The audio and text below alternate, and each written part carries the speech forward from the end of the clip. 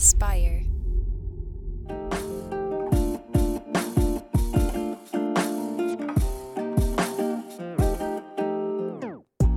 Welcome back to the Kidney Stone Diet Podcast, the show about reducing your kidney stone risk and living your best life.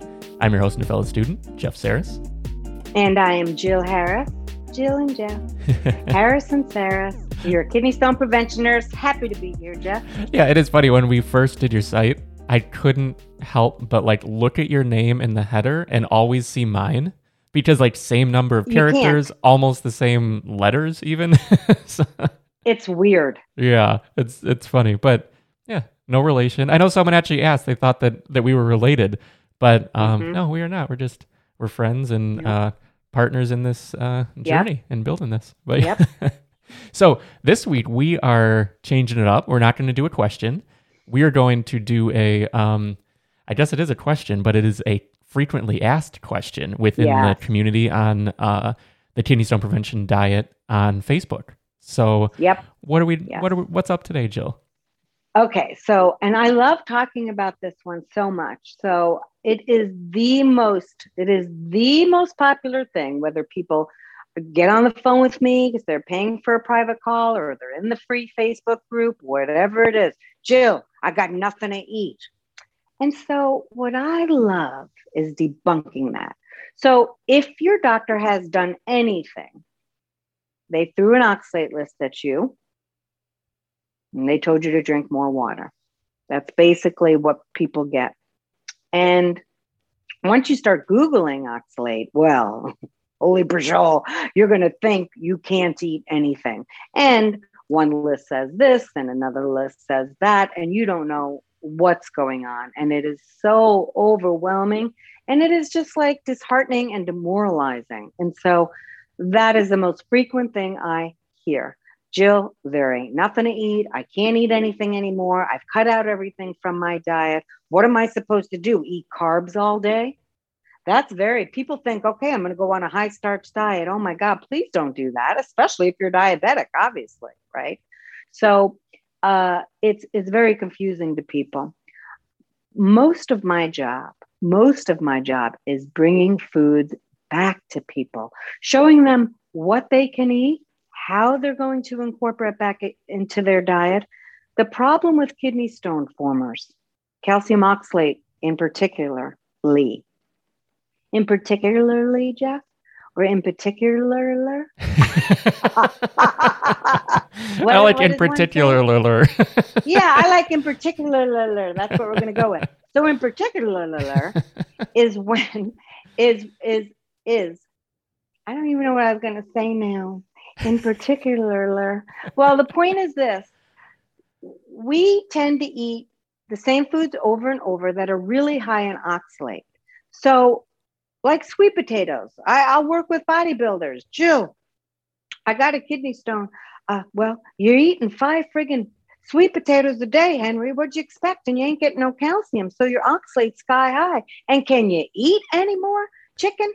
Because eating chicken, broccoli, and sweet potatoes every day, 5 times a day, I don't even know what people are thinking in the bodybuilding world. God bless them. Anyway, they don't want to think about it. They have to eat a lot, or so they think, to build their muscle. And so that's what they're doing. But anyway, most of my job is bringing food back to people, showing them that within normal portions, people, I'm going to say that one more time, normal portions, you can eat most foods, even if they're on the higher oxalate list.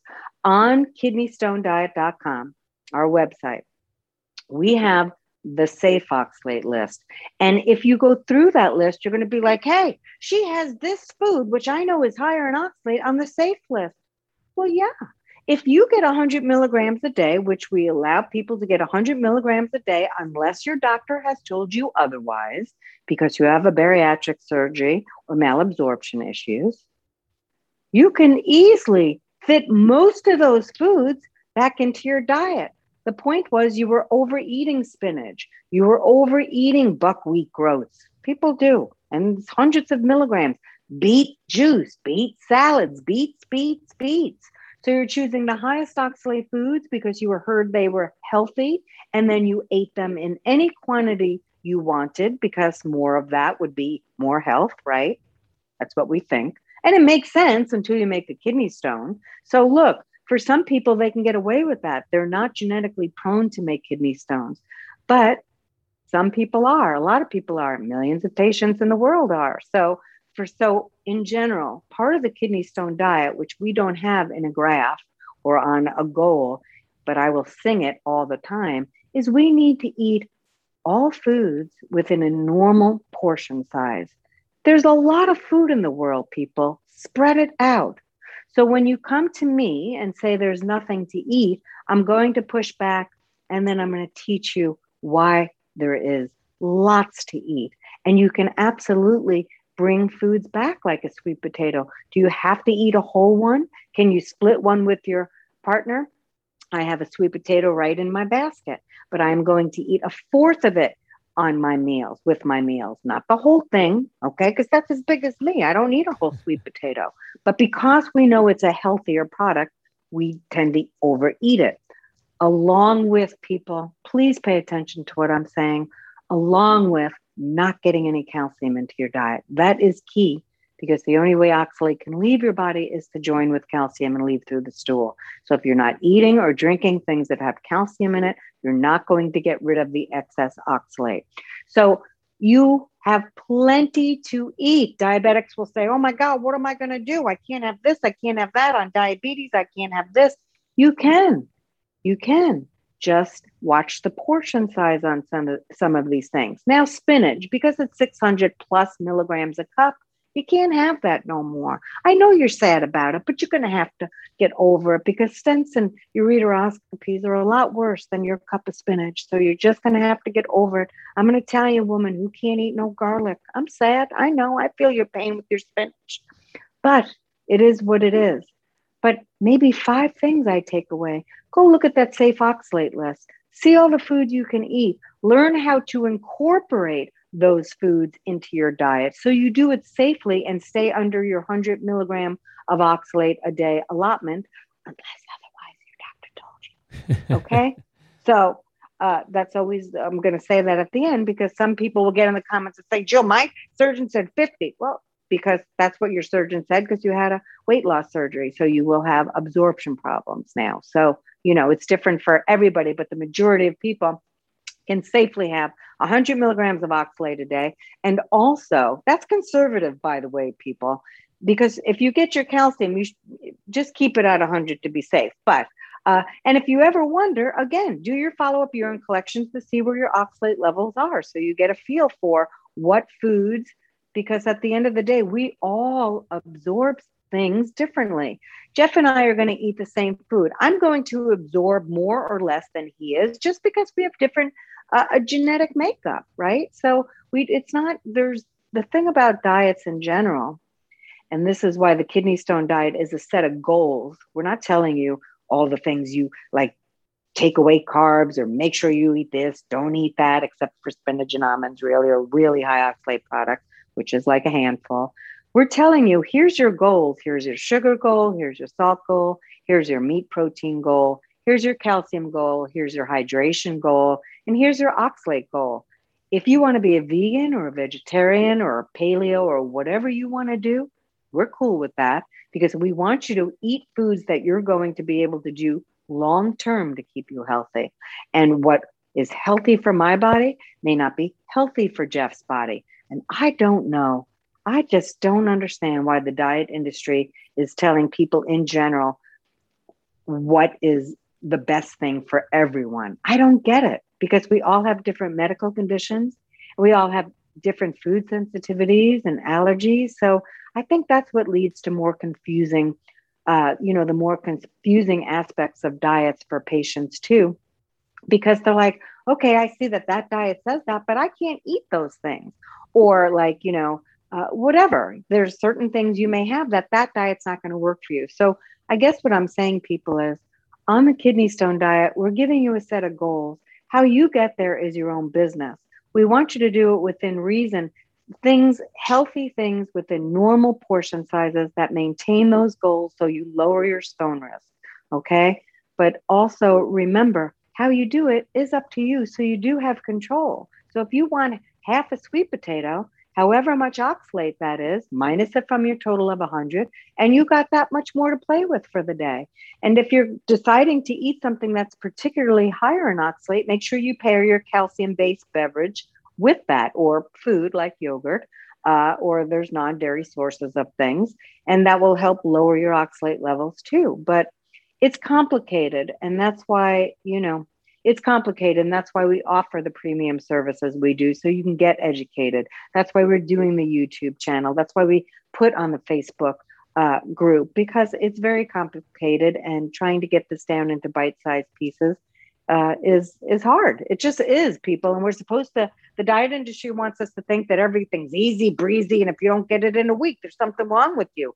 Changing your whole diet, you're damn right it's hard. It's going to take time. Listen, and then I'll shut up, Jeff. If I say, I want to start learning paint, I'm going to paint today. Do I think in a month I'm going to be a Rembrandt? I'm not going to be, people. Why do we think we're supposed to change our diet in 10 days and we should know everything?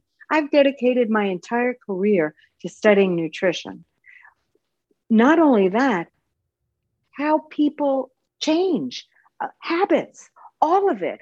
If I say this to one person, it may not work for another person. So listening skills, communication, all of it. It's difficult to get these messages to people because everyone is so very different. So that's all. I don't even know where, you never know where I'm going to go with this stuff. I don't know where I'm going to go. Jeff's like, is she done? Because I need a nap now after all that. Oh no. But this is why we have the premium products. So like the meal plans, it's inspiration. It's not eat this, eat that, eat this. It's inspiration to see how you can fit this lifestyle, this diet into your current lifestyle. And like you said, whether you're vegan, paleo, vegetarian, whatever it is, there's different paths that people can take, but we have meal plans for the inspiration, but you have the one-on-one and group calls as the way to help tailor this to people. So like someone coming in that will be a part of the course then gets access immediately to the group calls where you're right there working with them. Right. And because everyone's different, I may have 10 people in those group calls, and Tammy saying this, and then Pam saying that, and Henry saying this, and everybody's saying different things. That's why one diet will not work for everybody. So you've got to listen to all these people and figure out how you going to help them incorporate the changes they need for what's going on with them. And there's different stone types, and there's different secondary medical conditions that are leading to the stone. So it's complicated. This is why your urologists, who are surgeons, people, and their job is to get those stones safely out of your urinary tract. That's a big enough job. They ain't studying nutrition and then teaching you how to incorporate all these things. That's not what their deal is. They're surgeons. So, it's tough because, you're also going to a doctor that is dealing with something different. The treatment plan, and there certainly are urologists that can help a patient do a treatment plan, but a lot can't.